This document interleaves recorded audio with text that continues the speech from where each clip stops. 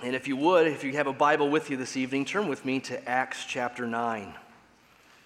Asher has been leading us on Sunday mornings through the book of Acts, and I will be back after one more Sunday, back from a writing sabbatical. If you're fairly new around here, you might not know that the elders of the church very graciously every year give me a month in the summer to sort of disappear and write something. And so I've been working on a little project this month, and looking forward to getting back. I'm always thankful for the time to write and making that part of my job. It's a real privilege. And I'm also really thankful at the end of those sabbaticals that I don't want to keep writing. I want to get back to preaching. I love this job and not that one. So tonight I want to focus on just one verse.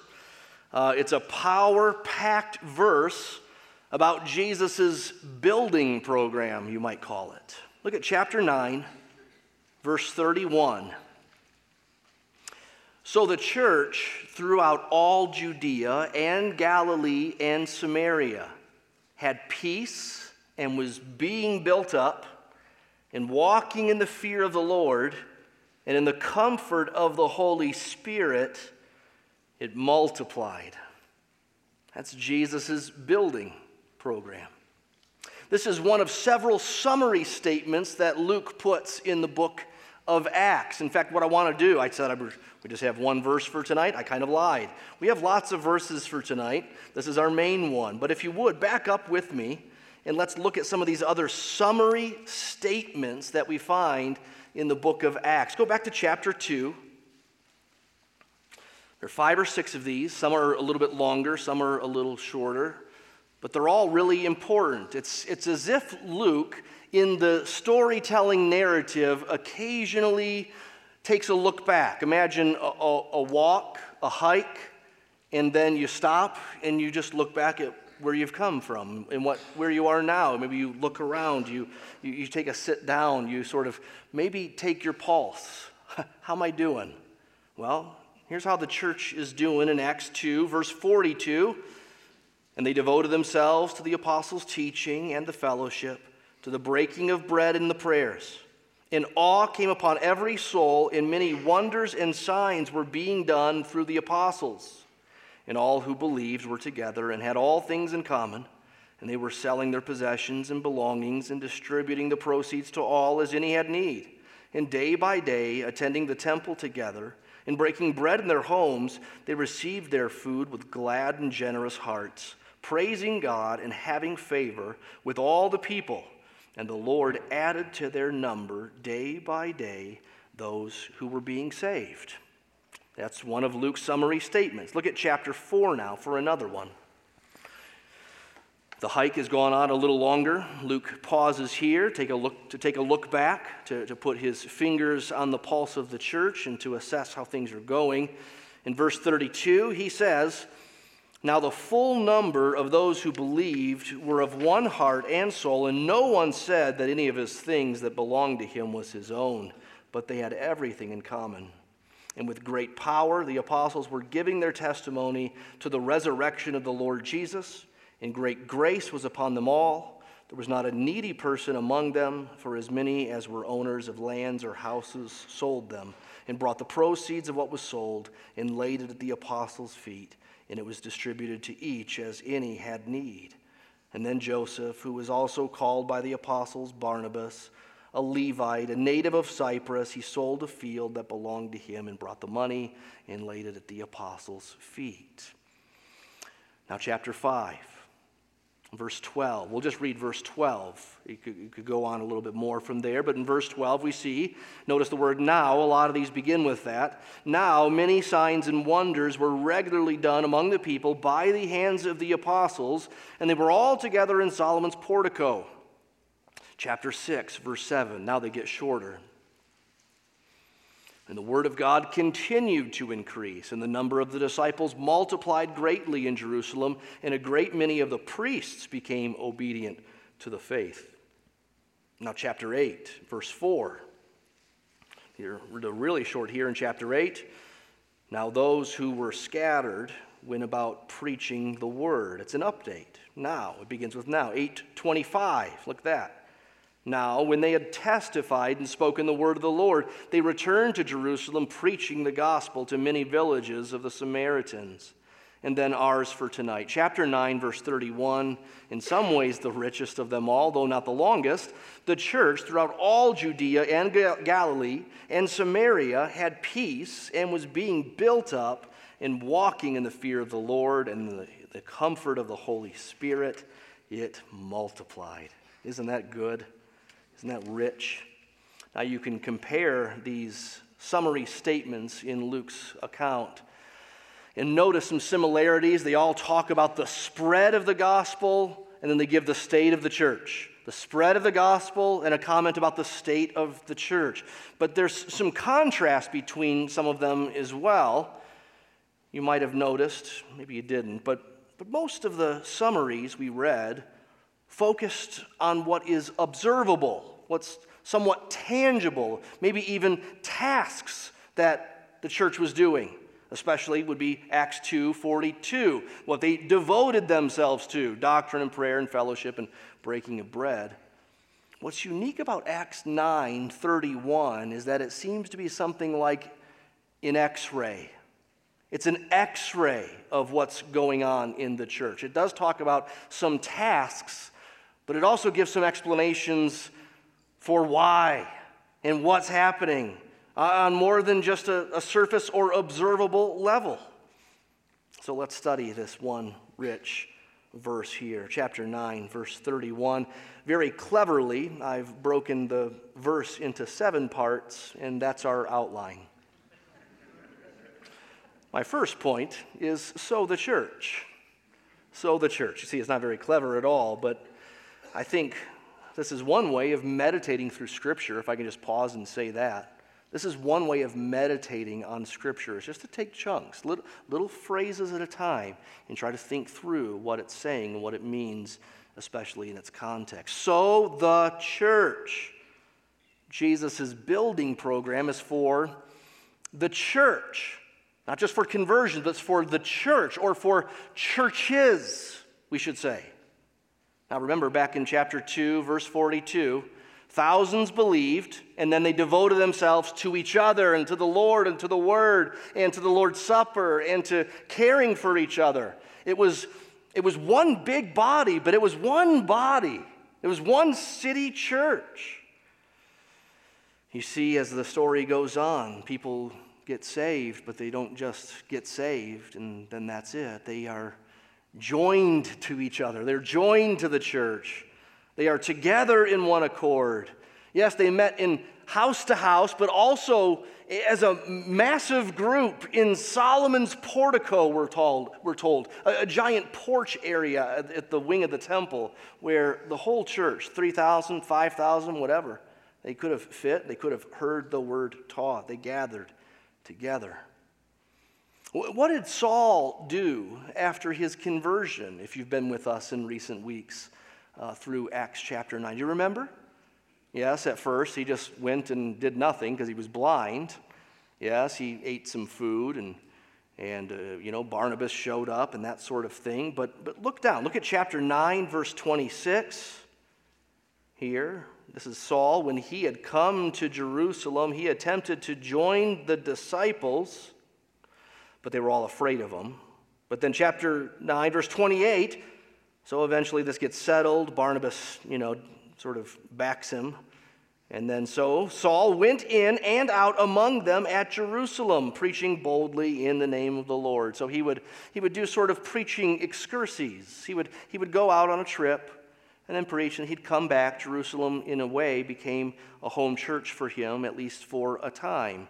He joined them. He identified with them. Whenever later on in the story, Paul or Saul goes looking for other Christians, he'll pull up to a city, get off the ship, and he goes and looks for Christians. He identifies with other Christians.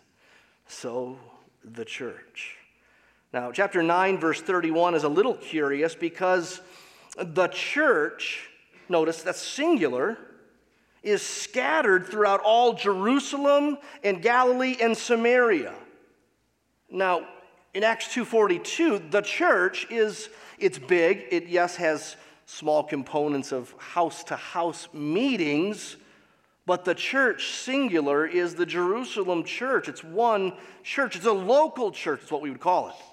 But here, 931, the church all through Judea, Galilee, and Samaria. So this is going to be one of two things. This can either be the Jerusalem church that has scattered because of persecution. Remember that? It's back in chapter 8. We'll look at it again tonight. The church is scattered because of persecution. It is one church that has gone off in all kinds of directions. That's one possible explanation for the church, singular, here in verse 31. Or another is that it could be a rare reference to the church as Christians who identify with other local churches. I think it's actually the latter of those two that's most right. That's significant. There's a category that Luke has in mind, that Jesus has in mind for the church being represented on a broader level. Most often, though, the church, singular, just simply refers to a local body, not a group of Christians that identify with different local congregations. In fact, to my knowledge, all other references to the church in Acts refer to local congregations. So it's significant that 931 is rare, but it's also significant that it's there. I didn't plan that. It just worked out that way. There's something special, I think, here in chapter 9, verse 31, signaling that there's a way to take the pulse on the church, the broader church of a region. We might talk about the church in America, or how's the church in Albuquerque doing? Now, on the one hand, that's exceptionally rare. That kind of language is exceptionally rare in the New Testament. Be careful. Don't talk about that too much. Local churches, instead, would be a much better way to talk about the church. However, there is chapter 9, verse 31, and so there is a time to say, how's the church in Albuquerque doing? Take a pulse. That's what Paul does here. Luke. So the church. Secondly, it's the church throughout all Judea and Galilee and Samaria. Recall at the beginning of this book, Acts 1:8, you'll be my witnesses in Jerusalem, the city, Judea, its province, all Samaria, the province above it, and to the ends of the earth. And so here, that's how far it's gotten by chapter 9. It's gotten through all Judea, and now Galilee and Samaria. We've seen the gospel spread just as Jesus said it would. He didn't say, will you please be my witnesses? ? He says, you will be my witnesses in these places. And he gets them there, even at times, through the spread of the gospel as they spread themselves out because persecution is so great. We saw before that the spread of the gospel numerically, 3,000 in one day, 5,000 some other time. And we've seen the gospel start to spread geographically as we've worked our way through this book. Remember, chapter 8, verse 1, because of Saul's persecution of the church, they all scattered. And then we read of how Philip went down to Samaria. And then Philip was directed to an Ethiopian. And then that Ethiopian got saved, and he took the gospel down to Ethiopia. It's starting to spread geographically. It's also starting to spread ethnically. Samaritans, Ethiopians, they're getting saved. It's also spreading surprisingly. We got one little comment about priests getting saved just after there's a bunch of priests who are just rabid against the church and dead set on its demise. Of course, in the recent weeks, we've been seeing the unexpected conversion of Saul, the church's chief opponent, becomes its best spokesman. We've also seen some pretty unclean people who are in the kingdom. They're part of the church. They're ceremonially unclean. The eunuch falls into that category. The lame guy at the beginning of chapter 9 falls into that category. There's Peter's visit in the dead girl's house. That's an unclean atmosphere, an unclean place. There's a dead body in the bedroom up there. And then at the end of chapter 9, Peter is staying with a tanner, a guy who works with dead animals and blood and skins all the time. And Peter hangs out in his house for several days. The gospel is spreading in surprisingly amazing ways. What was the result? Well, thirdly, the church had peace.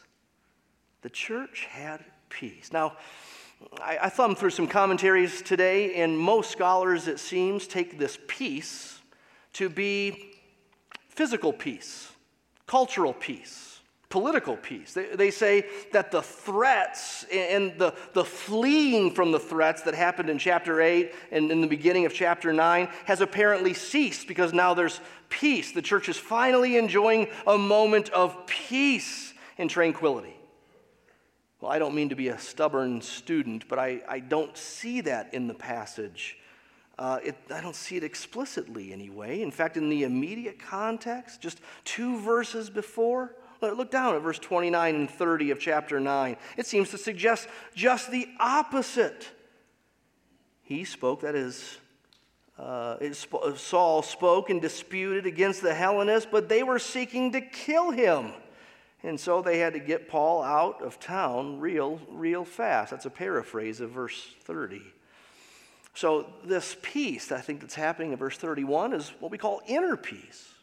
It's what Philippians says is the peace that passes all understanding. I think this inner peace is supposed to be juxtaposed to the external non-peace that's happening right alongside of it. You've got this new convert Saul who was dead set on killing Christians, now says he's one of them and wants to preach the gospel of them. And they're going, I don't know, really? Oh, okay. And so now he's in and out. He's in the church. You got to wonder, is this just some trick? His preaching is stirring up greater opposition. People are trying to kill him. You're trying to get him out of town as fast as possible. But the church had peace. The church had peace. Do you see? Do you feel the tension there? They had peace, even though they had no reason, humanly speaking, to have peace. We sometimes sing, when all around my soul gives way, he then is all my hope and stay. Peace. Peace is the fruit of the Holy Spirit. It's 1/8, 1/9 of the gifts, the fruit of the Holy Spirit, according to the Apostle Paul. Paul says that the essence of the gospel is peace. It's a message of peace that brings peace. He can say in 2 Thessalonians 3, may the Lord of peace give you peace at all times in every way. That's remarkable. The Lord of peace will give you peace at all times in every way. Well, he could say something so radical because of what Jesus promised back in John 14 in the upper room. Peace I leave with you, my peace I give to you, not as the world gives it, do I give it to you. Let not your hearts be troubled, neither let them be afraid. The church was at peace with God. They were reconciled to their God through Jesus Christ. And they were pursuing peace with each other. Samaritans and Jews, you name it, clean and unclean, or so they once thought, are now together. Fourthly, the church was being built up. It was being built up. Remember that Jesus said he would build his church. You can think of that in 2 different ways, really. And I think he meant both. You can think of it in terms of Jesus building his church by adding to it and also by strengthening it, securing it. This is how building is used in Ephesians 4. It's strengthening, it's growing, it's maturing. Paul in Ephesians 4 says that God has given leaders in the church to equip the rest of the church for the work of the ministry, for the building up of the body of Christ until we get to the unity of the faith until we get to the knowledge of the Son of God, until we get to mature manhood, until we get to the fullness of Christ. He's going to keep building us up. The church is supposed to be built up. It is being built up. There's promise and responsibility here. You can think of each of those independently. There's this promise. Jesus said he would build his church. That's what we've been seeing in the book of Acts. He's clearly building his church. Recall that Acts is the story of what Jesus continued to do after the gospel accounts. Remember, Luke begins Acts by saying, now, in my former account, what you call Luke, it's what Jesus began to do. In other words, this is what he's going to continue to do. It's what he's still doing. We saw last week in chapter 9, verse 34, Peter says to a lame man there, Christ heals you. Not I heal you in the power of God. Christ heals you. He's at work. We've seen the relentless progress of the gospel. Jesus is building his church. That's a promise. But there's also responsibility. The church not only must grow in numbers, but it also must be strengthened in its midst, in its group, in its body, we call it. And so I ask you, how are you being built up in this church? Are you connected to a local church where you're supposed to be built up? Are you? Are you availing yourself to body building opportunities? Not with going to the gym with Drew. He's always looking for someone new to scoop in and disciple, but that's not exactly what I'm talking about. I mean, there are bodybuilding opportunities within each church, and each Christian must avail him or herself to those opportunities. And if you're not, you realize that you're cheating your brothers and sisters from you being the best you. I know that sounds Joel Osteen-ish, but you know what I mean. You being the best saint, the best Christian, the best body part in the body you can be.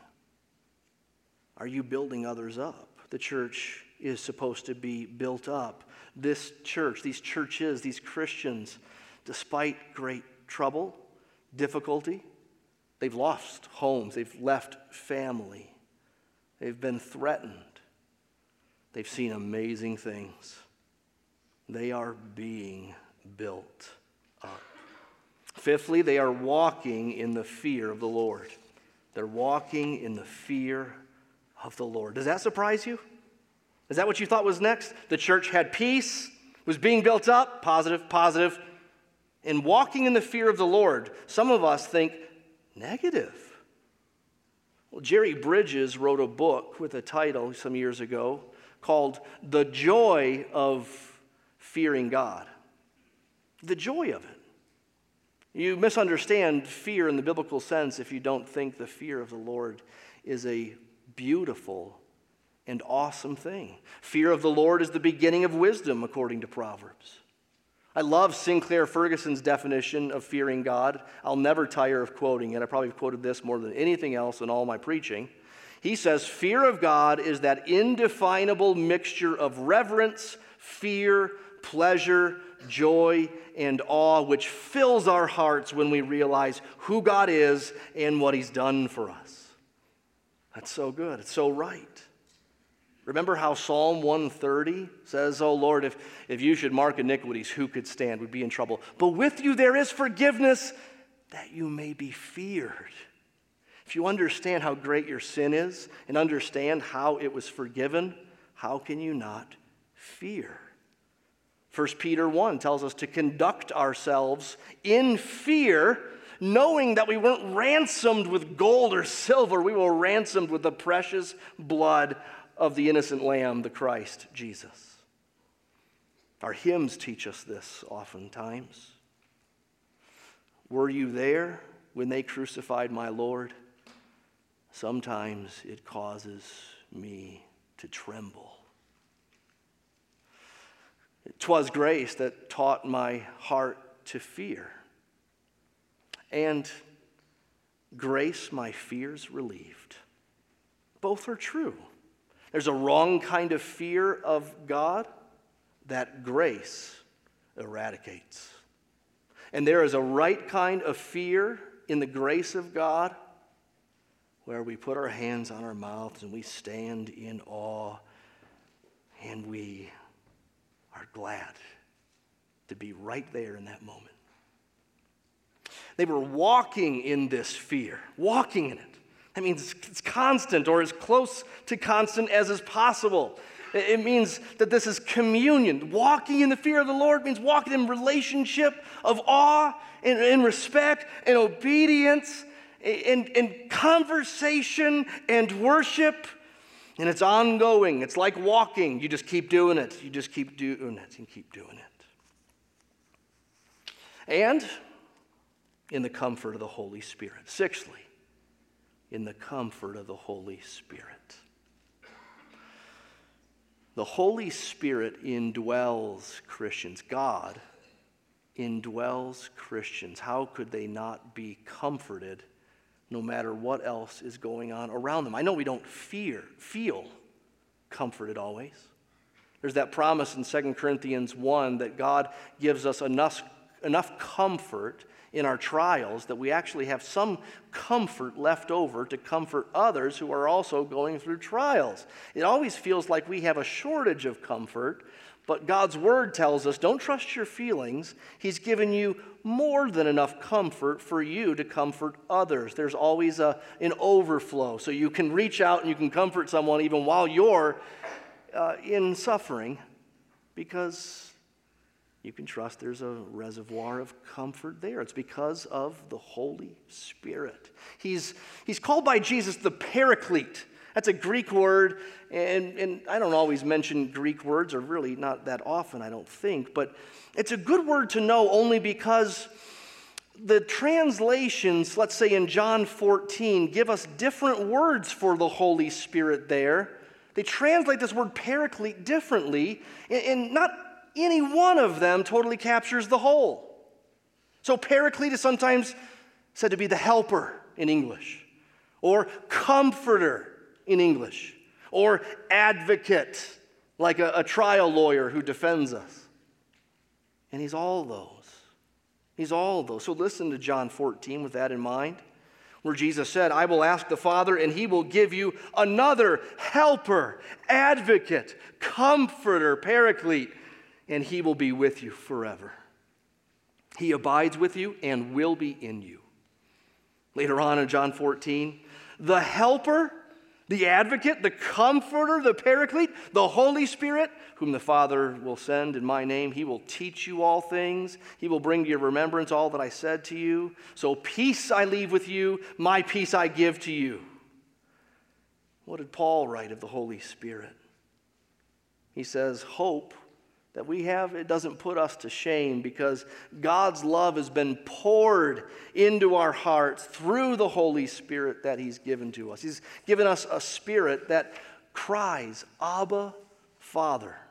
It's as if the Holy Spirit testifies that we're sons and daughters of the King by, dare I say, whispering, communicating with us. There's an Abba, Father relationship here. It's sweet. On any one of these, we could dwell even longer. If any one of these topics here in Acts 9:31 grabs your attention, I'd encourage you to just do a Bible search and look for, let's say, the Holy Spirit. Remind yourself of all that the Holy Spirit does, or peace, or comfort. Look at what God's Word says. Seventhly, here, it's that they multiplied. The church multiplied. And how did they multiply? Well, in part is through what came before. I mean, you have at the beginning, it's almost like a multiplication sandwich, if I can say so. All right, it's Judea and Galilee and Samaria. That's the beginning of verse 31. At the end, they multiplied. It's still going, it's going, it's going. And what's in the middle? Well, they had peace. They were being built up. They were walking in the fear of the Lord and the comfort of the Holy Spirit. And so they multiplied. This was promised. You'll be my witnesses And all over the world, the church will be built, and churches will keep being built. And it's what the saints purpose to do. They must purpose to not just go out of town and hide, but speak. Saul gets saved, and you'd think maybe he would say, "Oh, who am I to represent this Christ? I better just keep my head down, soak in some benefits, make sure I don't cause any trouble for the church. I'm not going to be a good representation of the church. I used to oppose it and kill people for it." But no, he couldn't help it.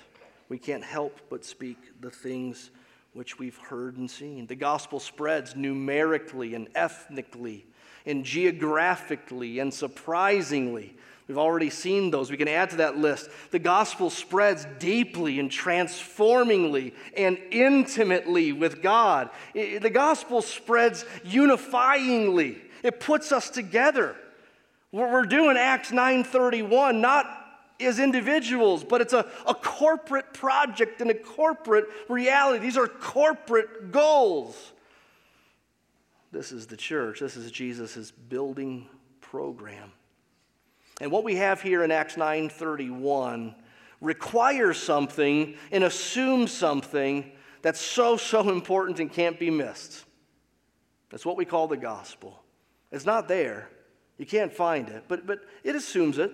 Acts has made it clear already that the death and burial and resurrection of Jesus must be believed for the forgiveness of sins. It must be believed for the forgiveness of sins. Do you believe it? Your sins forgiven. This is why Jesus came. This is what the church is for. The church is not some sort of institution of self-help. It's not some sort of institution of just finding higher purpose. It's relating to God despite our sin, because Jesus died on the cross to pay for our sins. He was raised on the third day and offers forgiveness to all who will simply abandon trusting in self and completely trust in Him. We call it belief. We call it faith. Call it whatever you will. Cling to Jesus. That's the necessary first step in Jesus' building program. And from there on out, there's peace. There's building up. There's comfort and fear of the Lord. And there's this great mission to multiply and multiply and multiply. It's what the Lord's Supper portrays, right? We saw the Lord's Supper hinted at, I think, in Acts 2:42. They devoted themselves to the doctrine of the apostles, to fellowship, to the breaking of bread.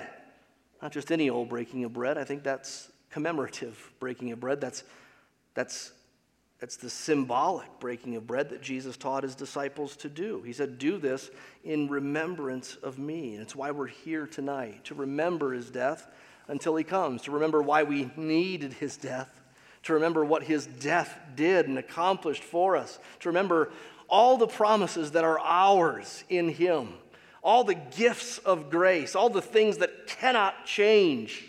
We're here tonight to remember again that we're still sinners. We still need grace. If he didn't save us, we wouldn't be saved. If he didn't forgive us of yesterday's sin, we'd still be in trouble. We'd be doomed, in fact, in today's sin and tomorrow's sin. His mercies are new every day, and great is his faithfulness, because Christ was faithful for us on our behalf. He was righteous for the unrighteous. He died the death of the guilty, not because he was guilty, but because God is just that loving.